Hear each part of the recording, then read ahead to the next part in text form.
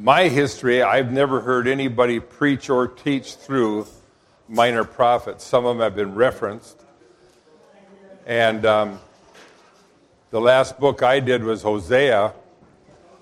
And Hosea and Amos mesh in pretty well together. Once Wayne gets recovered from his surgery, he's going to be doing Micah, I believe. So I decided to... I said if anybody's missing for a week or two or whatever of the teachers, I'd fill in and do Amos as we went. And I'll tell you, I'm finding out that just doesn't really fit my my whole mentality. I get into something, I like to get engrossed and stay with it. So jumping in and out might be a little bit of a flaw in the plan, but that's what we're going to be doing.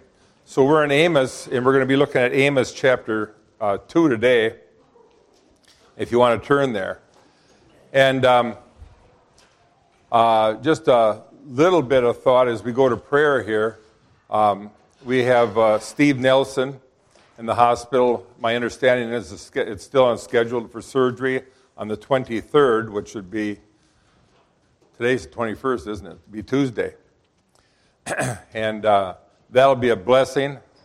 I'm sure it'll be a recovery time that is somewhat difficult, but it'll be a blessing, and we can pray that that would be successful to the point that he will not have a continuation of pain. When Pastor Turbot was here last summer, and they lived with us for 6 weeks, and he had back surgery, he came in with just excruciating pain, and thankfully after about 2 days and after the surgery and the recovery started lessening, the nerves started calming down because they had to rotor out all around all those nerves in L4, 5, 6, and 7 that were encased in calcium, and they got that all chipped out. And he's been pain-free, so it's been a real blessing. That's what we hope for Steve. And then Jerry Carlson and Connie, his wife, and he's been in God's work and service his whole life. And he's now at Pine Haven, and he told me yesterday, I said, do you want me to have some people visit you? He says, well, yeah. But he said, I'll tell you what, they're working me so hard, I'm absolutely exhausted by the time I get to the end of the day. So he said, maybe short visits. And I was thinking of Abe and Marilyn. They've known him for many years. So that's available. Weekends are. Now, I was there yesterday when Doug and Marie McLaughlin came down. Some of you would know him. He's preached here. And so Jerry's doing very well, and we pray that he can stay away from any kind of infection and issues like that. So let's go to the Lord in prayer. Father, we thank you for the day. We thank you, Lord, for the beautiful sunshine, the beauty of seeing crops coming up in the ground, and the promise of another year of harvest and life in the plant and animal world. And we thank you most of all, Lord, for your saving grace that puts us in the eternal world of life. And we just pray, Father, you bless Jerry and his recovery, be with Steve through his surgery coming up, and bless him with a good surgical team and a good recovery time and a pain-free follow-up after that. We just pray that he'll be careful in how he uses his body afterwards and lessens the workload that he likes to carry. And Lord, we thank you for Kay Johnson and her successful knee replacement surgery and her recovery, which is going well, and the help she has with her sisters there. And we thank you, Lord, that we have the means of our church service being online, and that these people are able to observe and participate in that manner. And what a blessing that is to them. We ask you now to bless this time that we have together, bless our study of Amos, and Lord, that we would reap something from what you've given us in your word today to apply to our lives. We ask it in Jesus' name. Amen. So we're in Amos, and a little review time here, where Amos is located in the timeline. We see here the division of the kingdom which was somewhere around 920 BC, where the northern kingdom split off, and we have Rehoboam, the son of Solomon, and the southern kingdom, Jeroboam the first in the northern kingdom. And with that, as we'll see some today, Israel is in, talking about the northern tribe now. When I talk about Israel today, it's the northern tribe versus Judah. Israel is in really a pattern of disobedience to the God of heaven, because they no longer are following his instructions of worship. Now, there were people, obviously, in the northern kingdom that were obedient. And I think even as we go through this process today, we will see, it just startled me, I see Steve Nelson walking in. Welcome, Steve. Good to see you. We see in the pattern today, as God brings judgment, I think it stands to reason that there are going to be obedient Jews in the northern kingdom that would find their way migrating to the southern kingdom. We'll be going through a little timeline of where we are today in the lesson, but this is probably going to be a process that happens over some time. Now, Amos is who we're studying today. Amos sits right here under Jeroboam 2. Israel is at the very pinnacle of their wealth and security politically at this time. And because of that, when they're not under suppression, they tend to ignore God's laws. Now, does that sound familiar? I know a lot of people, we're in a time in the United States, and we don't like the time we're in the United States. We don't like to see the political issues and these things come on, but we got to accept them by faith that that's part of God's plan, and we don't know down the road how God will use that to bring people to himself. Maybe our offspring and those who come after us. So God has a plan in all that. But Amos, you can see Hosea, who we went through there in Sunday school class, had a long prophecy. Amos was shorter. Jonah was just before him. So it kind of gives you an idea of where he is in the timeline. Coming up, we see Micah, who will be a contemporary that Wayne will have. Is that correct? You're going to do Micah? Yeah. And we see Pastor preach through about half of Isaiah, and those are all contemporaries. So they deal with some of the same issues. Now, the time that we're talking about here with Amos is the time frame that he's writing on is right around 755 BC. 755 BC. What was the year when the northern kingdom went into exile? Pardon? 722. Good girl. And 722, I'm kind of a fanatic sometimes on dates, maybe more than I should be. But 722 is when they went into Assyrian captivity. And I know if you look that up, you're going to see a lot of different dates. I pretty much go by the old dating process that I learned from Doug Bookman when I was at Pillsbury. So you're looking at about 30 years before the exile that Amos is writing and warning Israel. And the book of Amos is a book of that most would say it would be a book that encompasses God's judgment on the nations. We have 8 nations that we are talking about here. 6 of them we went through. We'll do a quick review of them. But there's 8 nations that God is bringing judgment on, and there's a repetitive theme that we'll look at in a minute that goes through those judgments. And with the judgment that he's pronouncing on these nations, it includes Judah and it includes Israel. But there's quite a difference, as we'll see today, on what God pronounces on those nations. And the reason for the judgments are an issue of justice and how they have treated the people. So God goes through a process here, and Amos, the name Amos means burden or burden bearer. So that's kind of a neat thing when you see these names and what they mean and how God has used them. But he's a burden bearer for the nation of Israel. He was from Tekoa. We'll take a quick look here. Jerusalem is located here, and he's from just south of here.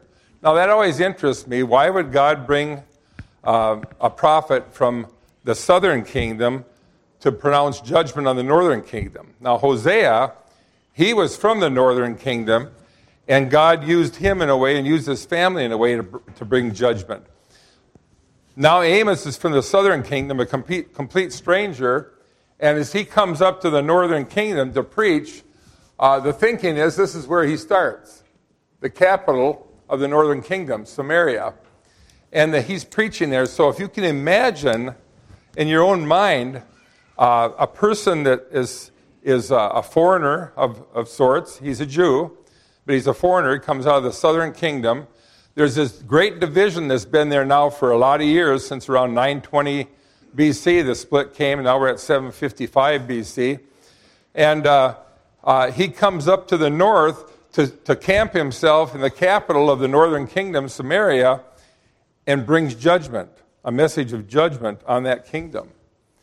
And you can imagine how hard that would have been for him to do that, not knowing what the response is going to be or how the response is going to be carried out.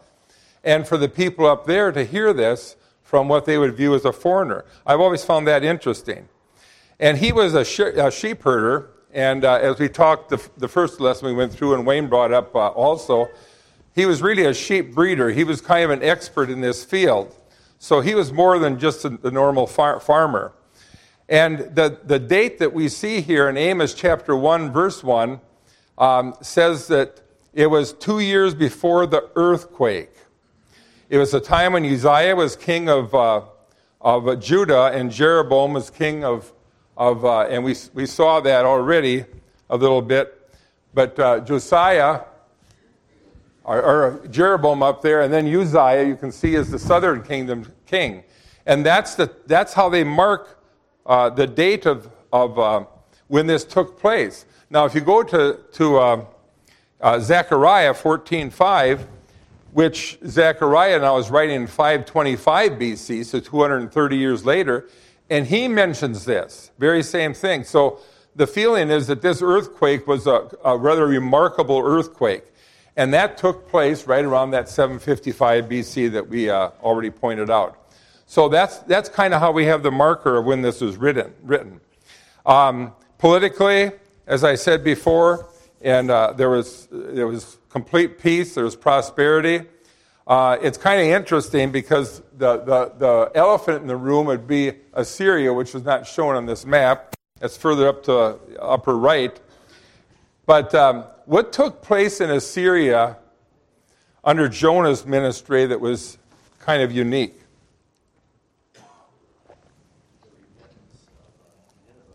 Nineveh.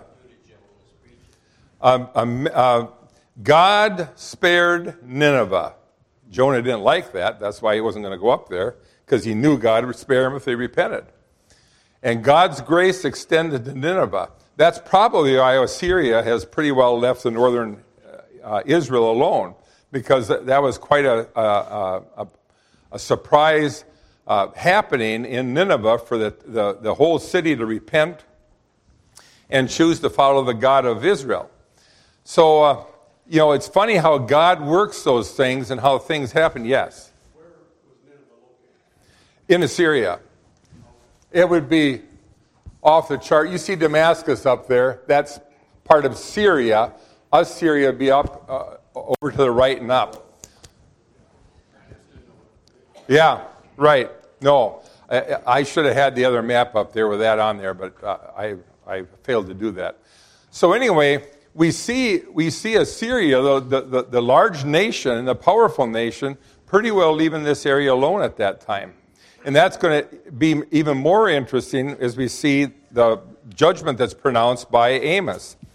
So there's two primary sins that took place in Israel that God is going to judge, and we're going to see in his statements today. And one is the absence of true and proper worship. Now, we went through that in the first chapter. We went through that in Hosea.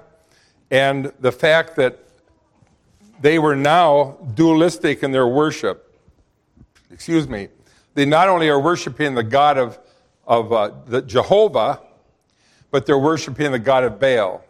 And it got to the point that when you got to certain cities, and one of them would be Samaria, and Bethel down below there, which was a point right between the two nations, so it was kind of like putting it right out in Judah's face, that there was dual worship. So when they came to worship, they had the calves there of Baal, and they also had what they would call an altar of Jehovah, the God of heaven.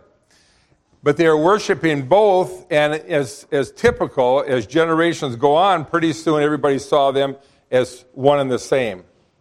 And they meshed them together with all the temple prostitution and stuff like that took place with Baal worship. So that was one. The other was a lack of justice. They were rejecting the prophet's message. And when they rejected the prophet's message, they also rejected justice. So when you had the wealthy, and we'll see that as we get into the lesson a little bit, we have the wealth of some people taking complete advantage of those who were poor or downtrodden. And that was one of the reasons that God brought judgment on them. And divine judgment will come, but because of God's covenant with Abraham. Now, what kind of a covenant was the covenant with Abraham that we've said? Unilateral. Who said that? Oh, there. Carrie, thank you. It's a unilateral covenant. So, as Abraham was put to sleep, God divides the animals and lays them in like on these tables or down these tables, and he alone walks through and makes the covenant with Abraham. So it's a covenant that is not based on anything that Abraham does. It's based totally on God's grace. So as we go through the book of Amos here today, and we see because of that, there's always a remnant of Israel that's protected, that God protects. So as we go through the lesson today, there's a couple things I want you to think about as we go through. These things that we see in Amos, how do we bridge that to us today as Christians in the local church, in a different dispensation? This is under the law. We're under grace. How do we bridge those things? How do we make those things become real to us? Because as we read the Bible, every word in the Bible was written for everybody. So when we read Genesis, there should be applications we can make. And as we go through these difficult, at least I call them difficult books of the minor prophets, there's things there that we should be able to bridge and bring into our life that would be helpful in our spiritual walk. So, with that review in mind, we've already talked about the 6 nations that the judgment's pronounced. So let's do a real quick review on them. And then we're going to get into the oracles to Judah and Israel. So God's bringing war oracles, if you will, against the nations. Look in Amos chapter 1. I'm going to ask some questions, so think with me, please. It says, the Lord roars from Zion in verse 2. So the Lord is roaring these judgments from Jerusalem.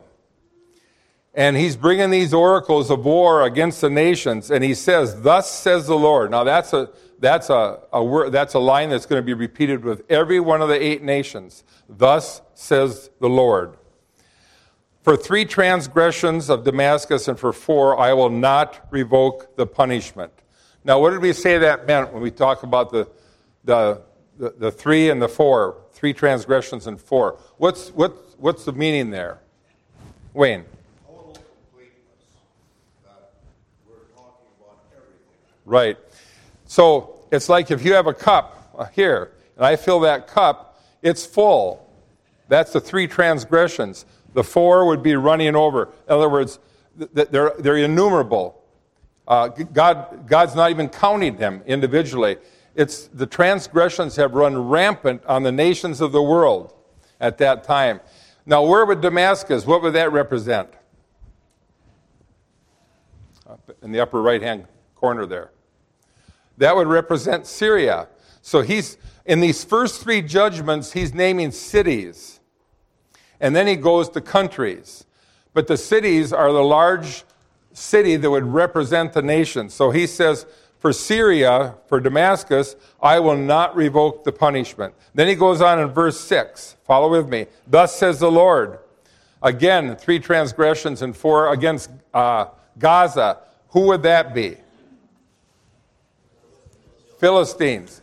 So these, except for Syria, it's not named, but it's up there. The nations are up here that he's going to be talking about. He's got Syria. He's got Philistia. You've got Phoenicia. He'll name Tyre, but that's in Phoenicia. That was the leading city of Tyre. And then you got Edom, you got Moab, you got Ammon. Those are the 6 nations that we covered in the first lesson. And he goes on and says that about each one. So if you go on in chapter 1 with me, we get to verse 9. Thus says the Lord. And now he's addressing Tyre and the nation of Phoenicia. I will not revoke the judgment or the punishment. And there's one other word in there that caught my eye, is you did not remember the covenant of brotherhood. They made a covenant with David when David was king. And of course, a lot of the wood and supplies to build his house and to build the temple and so on came from Tyre. And there was an agreement that was made. Well, they broke that agreement. They broke the covenant. Now think about that in our own lives. They broke the covenant that they had made with God. Pastors mentioned many times, I'll just throw this in for a thought. When we make a promise to God, that's a covenant promise. If we don't follow through with it, what have we done? We broke the covenant. We broke the covenant. And God is a covenant-keeping God. And then we go on to verse 11. It says, to Edom, I will not revoke the punishment. Who was Edom? Esau, the brother of Jacob. And Esau never forgave Jacob. Now, I know they had a coming together as Jacob came back down into the area of Bethel and so on. But the hatred and despise that they had, that Edom had or Esau had towards his brother, has carried on through the Edomites. And then we go on. And thus says the Lord in verse 13. And now he's saying, with the Ammonites, I will not revoke the punishment. Somebody different now. Who are the Ammonites? Okay, Lot's descendants. Remember the incestuous relationship he had with his daughters? And we have out of that Ammon and Moabites. The Ammonites and the Moabites. Now, the Moabites, which would be in chapter 2 and verse 1, I will not revoke the punishment. Remember, we talked about the Moabites were a horrific people. That they would, on Transjordan, and we have the Jordan River that goes from the Sea of Galilee down. And the nation of Israel originally were supposed to all be over here. But there were those that chose to stay on the Transjordan side. And the Moabites would attack them, and they were brutal. They did things that were unheard of amongst other people, and one of those was, as they killed people, they would take the bones, they'd grind those bones up, and they'd use the bones for mortar to build their cities and their strongholds. And it was just another way that they kind of stick that out in the face of the people. So the Moabites were a brutal people. And God pronounces a judgment here, and he said, I will not revoke it. So that brings us to today. Let's take a look at Judah in verses 4 and 5 of chapter 2. Thus says the Lord, for 3 transgressions of Judah, and for 4, I will not revoke the punishment, because they have rejected the law of the Lord, they have not kept his statutes, but their lies have led them astray, those after which their fathers walked. So I will send a fire upon Judah, and it shall devour the stronghold of Jerusalem. So we see here that there's a direct refusal by Judah to obey the instructions in the Torah, as well as they were disobeying their covenant responsibilities. So if, we're not going to take the time to go there, but if we went to Deuteronomy 8, The Jewish people, would you agree with me that the Jewish people in general understood the Pentateuch, the first 5 books? That was part of their raising, where they'd memorized the Pentateuch, the first 5 books of the law.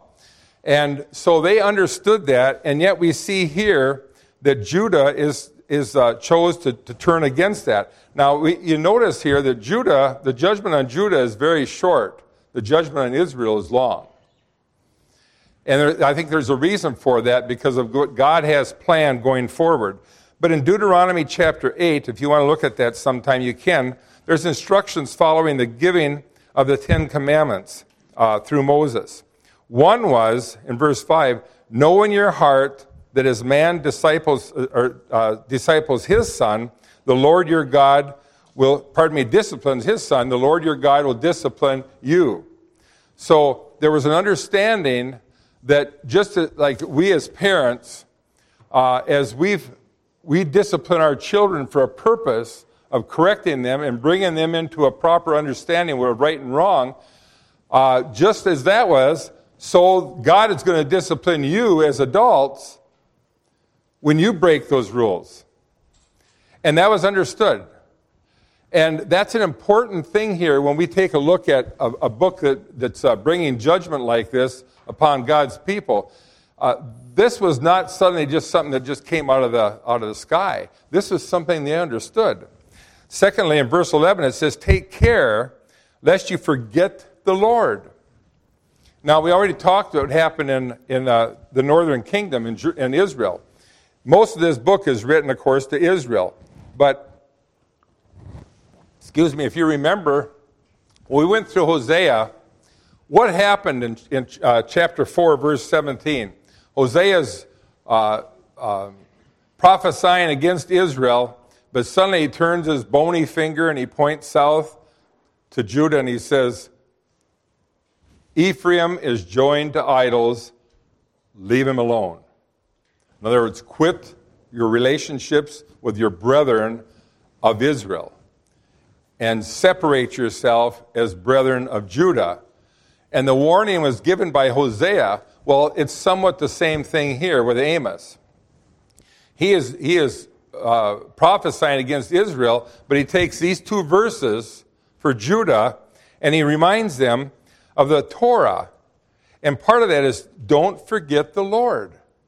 Israel has forgotten the Lord. The Lord and Baal are like one to them. And they're not worshiping the one true God. Then in verse 20 of Deuteronomy chapter 8, it says, like the nation that the Lord makes to perish before you, so shall you perish because you do not obey the Lord your God. And that all started, as we had earlier there, with Jeroboam and Rehoboam. When Jeroboam took the 10 northern tribes and he took them away from the instruction that God had given them concerning Jerusalem, he says, we can do all that up here. We don't have to make that long march down there. And when he did that, he put himself in disobedience, and he's warning Judah about the same thing. The same thing's going to happen to you. So there's a judgment that's going to come. Now, it says that I will send a fire upon Judah, and it shall devour the strongholds of Jerusalem. How was that fulfilled? Somebody different now. Somebody a little different.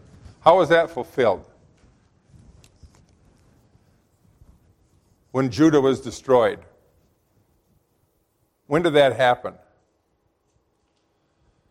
That happened? Pardon? No. When was Judah as a nation destroyed? That judgment that was brought down. They burned down their strongholds. Nebuchadnezzar and Babylon. Now, we're 755, like we talked about. That happened in three waves, 605, 594, and 586. In those 3 waves that Nebuchadnezzar came in from Babylon, the difference was when Assyria attacks Israel, they disperse them so they can no longer gather together in force. They're dispersed. They're gone. That's why people talk about the 10 lost tribes. God knows where they are. God knows the descendants. But we know some of them also escaped to Judah. So the descendants were always there. There was always a remnant. Remember, we're talking about God's grace along with his judgment. And in his grace, there's always that remnant that God sees fit to preserve. Because he loved this nation. Of all the nations of the world, we'll see that in a little bit, he loved Israel. So when Nebuchadnezzar came in, he took all the people. First of all, he took the young wise men like David and, pardon me, thank you. I knew I said that wrong. Daniel and Shadrach, Meshach, and Abednego. He took them for that first wave.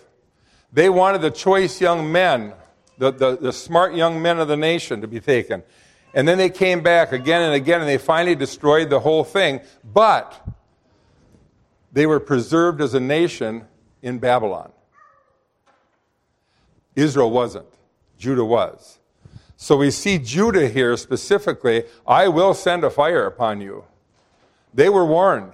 They were warned 130 years before it actually happened. 150 years before it actually happened.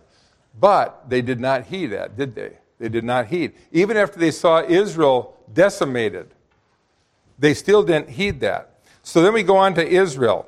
In verse 5, he says, "Thus says the Lord," again, that repetition, "for 3 transgressions of Israel, and for 4, I will not revoke the punishment." God's punishment is sure. He will not revoke it. If you have people today that you know that are unsaved, and they're good people, God's not going to revoke the punishment. If they die outside of Christ, they go to hell. So that's the same message we have today in the whole New Testament is what is here. It's just not quite as succinct as what they name it here. Because he goes on and he says this, 3 things in those first 8 verses. One was oppression. The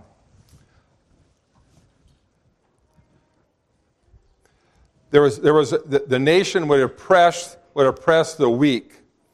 We'll put it that way. They oppress the weak. He goes on, he says, because they sell the righteous for silver and the needy for a pair of sandals. And my understanding of that, and I got most of this from Gary Smith in the NIV book, a textbook, and I appreciated that because it's hard sometimes you read those things and your mind can expand some on what it is, but what are they really talking about? And this is what he would say. He would say that Israel's accusation, there's 2 accusations from God against Israel. One, they oppressed the weak, which we just read, because of their greed. This is at a time when Israel was at its zenith in wealth, and yet the rich, think about this now as we go through this, think about our own situation, and yet the rich deem it okay to oppress the weak. And they do it in a couple ways. One is in chapter 6 there was foreclosure. I had a great uncle that was a banker during the Depression down Grand Meadow area. And when the Depression hit the farm community, of course these farmers had loans at the bank. And what would he do? If they missed a payment, he'd call the loan, knowing they couldn't pay it off. There was no money. And then he'd take the farm. Then he'd rent the farm back out for what little he could get out of it. And at the end of the Depression, he would take his own finances, and now he'd buy the note on those at a discounted rate. And when the Depression was all over, he owned a lot of farms down there. But the thing I knew about him when I got to know him later in life was he never went back to Grand Meadow or that area. And there were people down there that warned him, don't you ever come back to this area. Why? Because he oppressed those who were weak financially because of circumstances they couldn't control. That's what was happening here. And they would deprive the righteous of, instead of systematically paying off their small debts, they would call the loan in. And they'd take possession of whatever they had. And in many cases, they made slaves out of them. The second thing was the needy, a pair of sandals. These people, many times, they would for a pair of sandals, they would take these people and they'd sell them into slavery. The whole idea is for just a minuscule amount, just for a little of nothing, they'd sell people into slavery. And they lost all their rights, their human rights, if you will be. So we see here how God hates the oppression of the weak. Secondly, in verse 7, we see the physical abuse that's taking place. Those who trample the head of the poor into the dust of the earth and turn aside the way of the afflicted, a man and his father go into the same girl, so that my holy name is profaned. And we see here the physical abuse that was rampant in the nation of Israel. And it's referenced not necessarily to court proceedings. Now, I know if you have an NIV Bible, it kind of mentions justice there in court proceedings. At least a general feeling, as even from an NIV writer here, that is not probably what it was talking about, but it's rather the powerful people are rendering abuse towards those who are weak, depriving them of their normal rights. And they had no problem with that. Do we see that in our country today? Just no value of life. And when these people fell into worship of Baal, they lost all value of life. They go to Baal worship. They have the temple prostitutes. The temple prostitutes would have babies. The babies would be offered to Moloch and destroyed. And it got to the point where some people would bring their own infants and offer them to Moloch. The drums would pound so loud because they didn't want to hear the babies scream as they lay them in the fire, alive. They had lost any real comprehension of the value of human life.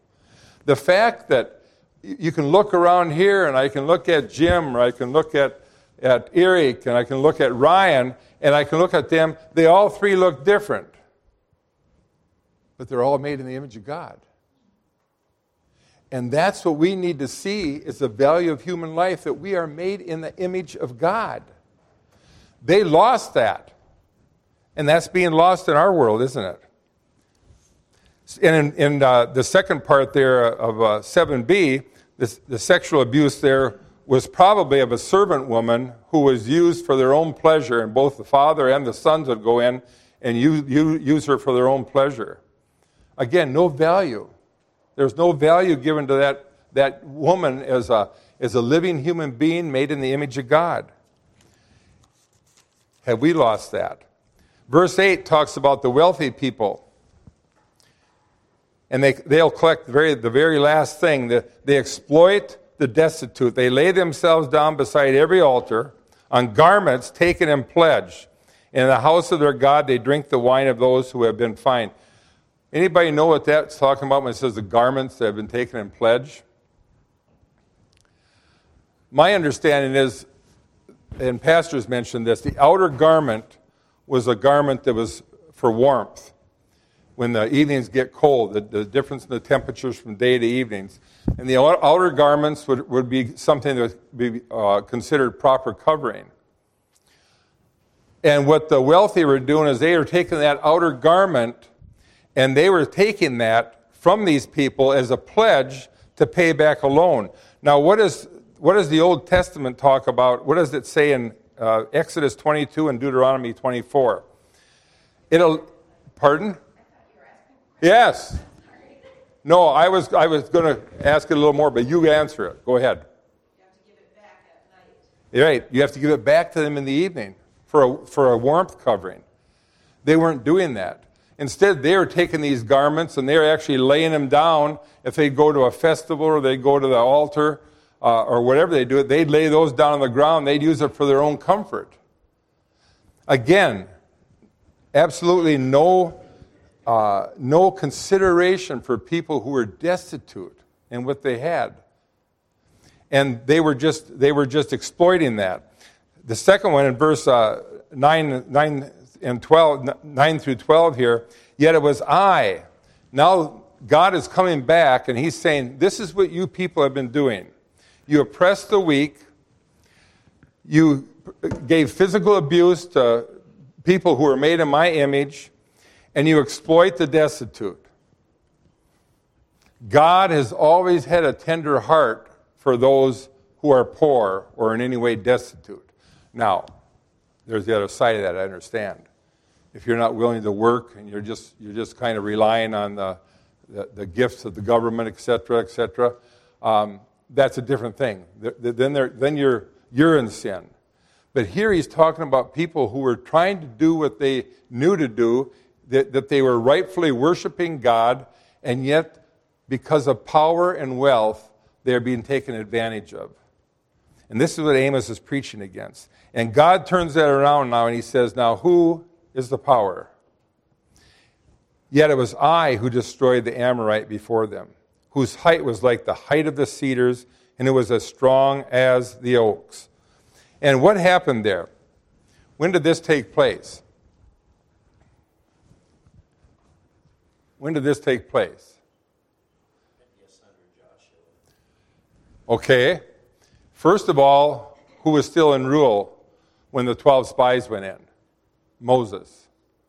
There's 12 spies that went in. They came back out. Joshua and Caleb were the only two.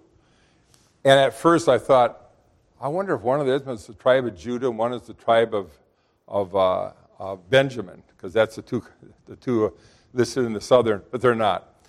One was of Ephraim and one was of Judah. So that kind of blew my thought process there. But these two came back and said, we can do this because God has given us the country. But the people, the spies that went in, they saw these Amorites, these huge people, powerful people.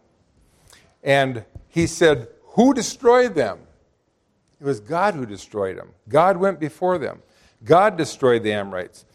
I destroyed the fruit above and the roots beneath. In other words, the picture being there, he not only took the tree down, he took the feet out from the Amorites. He completely destroyed them.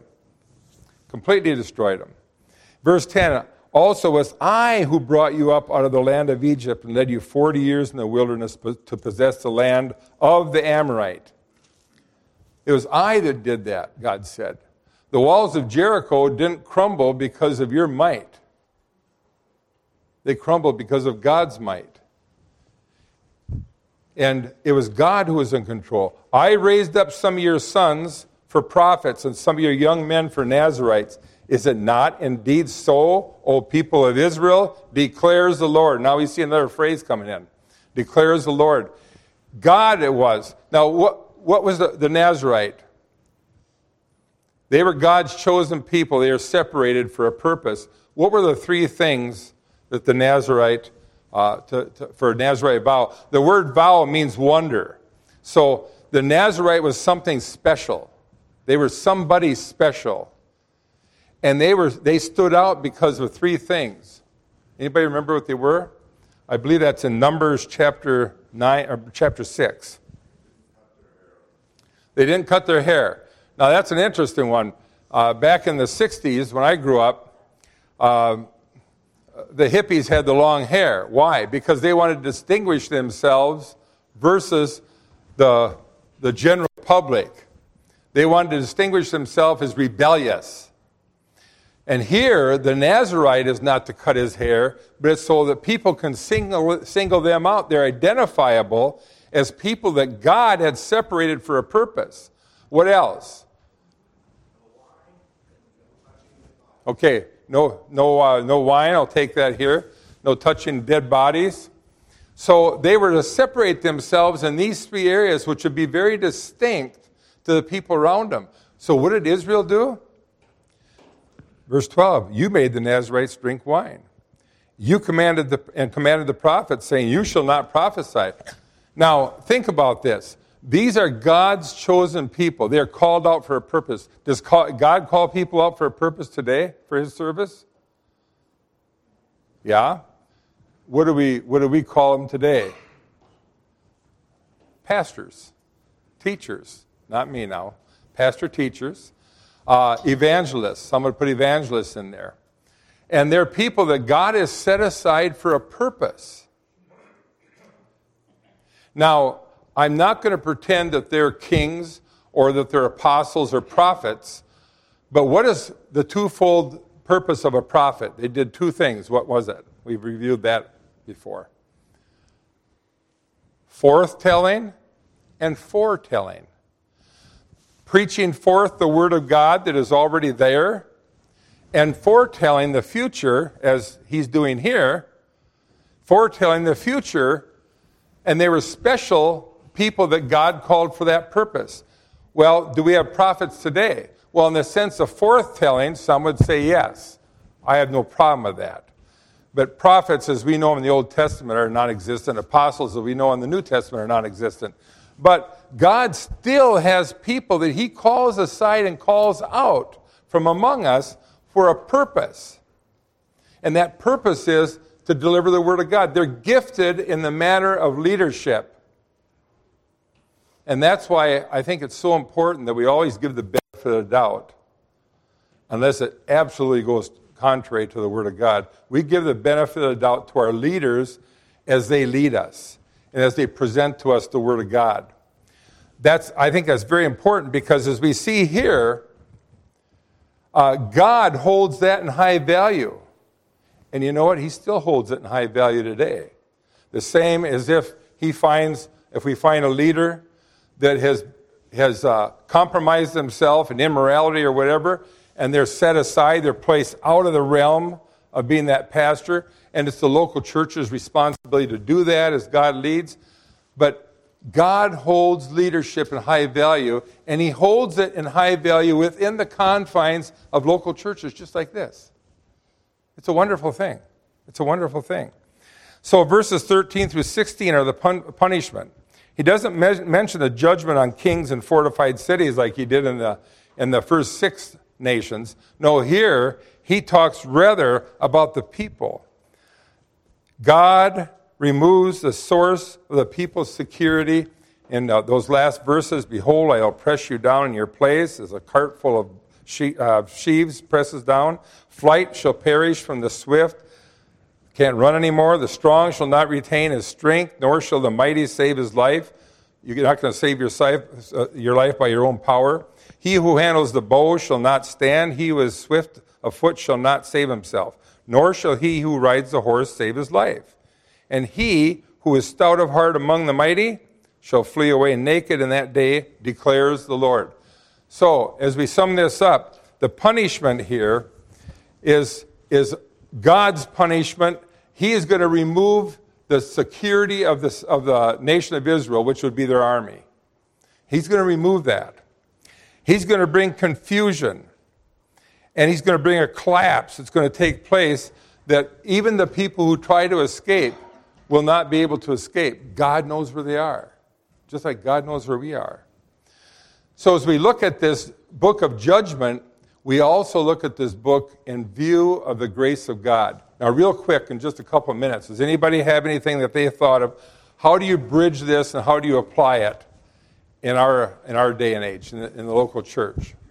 Yeah.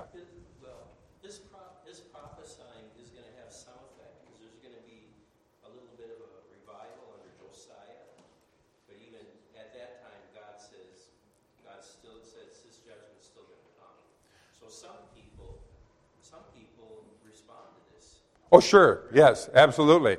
And I believe the whole nation goes bad. I believe a lot of those people escaped to Judah because there is where they're supposed to worship, at Jerusalem. So that happened there. How do we bridge that to us today in the church? How do we bridge this? Anybody have a thought or idea? Yeah, Ben. God's serious about sin would be one way to look at it. And how many years did those nations go on, sinning, and then God finally, Yep. So God's serious about sin. Anybody else? What else? What were the things that he was really hammering on here to Israel? They what? They oppressed. Pardon? They oppressed the poor people. So does the church have a place in that today? I think so. I think in this church, as we look at Ukraine, as we look at South Africa, Zimbabwe, places like this, God wants us to be concerned about the poor, and that starts right here in our midst. Anything else, real quick, and then we're done. Doug. Yeah, I think in this, the Old Testament, they didn't have the New Testament, but this kind of shows what happens without commitment to God's law. There's no basis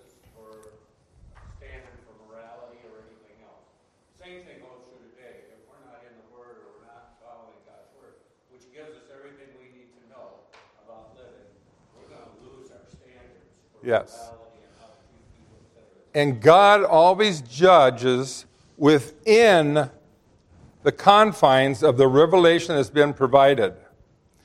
Now, we know that the Bible, the whole text, we have that. So we have 100% of God's revelation available to us. Now, does that mean that these people back here, well, they missed out on some revelation, so that's God's fault? No. They had all the revelation they needed to do everything that God required of them. And his judgment was always based on his revelation. We have the same thing today. We are going to be judged by God based on the revelation that we have. And a lot of it's going to be attitudes. We talked a little bit, even attitudes within leadership, even attitudes within those who are wealthy and their attitude towards the poor. All these things are going to come to judgment. And so when we read the Old Testament, we want to, without going off on some rabbit trail that takes us out in the wilderness, we want to try to bridge the principles of what God is teaching there into where we are today in the local. Now, at least for me, I would not be what they call a covenant theologian. I'd be a dispensationalist. God deals with different people in different time frames. And we're in the church age. So God's dealing differently with us. We are not Israel. We are not Old Testament Israel transferred into the church. That's not at all who we are. We are the Gentiles and the Jews. There's no difference between the Jew and the Gentile. The same Lord over all is rich unto all who call upon him. So we got to be careful to remember who we are, but at the same time, we want to try to bridge these things from the Old Testament into a New Testament understanding. Pastor does a very good job of that when he preaches, when he's going through Isaiah. And at the end, he'd make application for us to help our sanctification. Okay, thank you for your attention.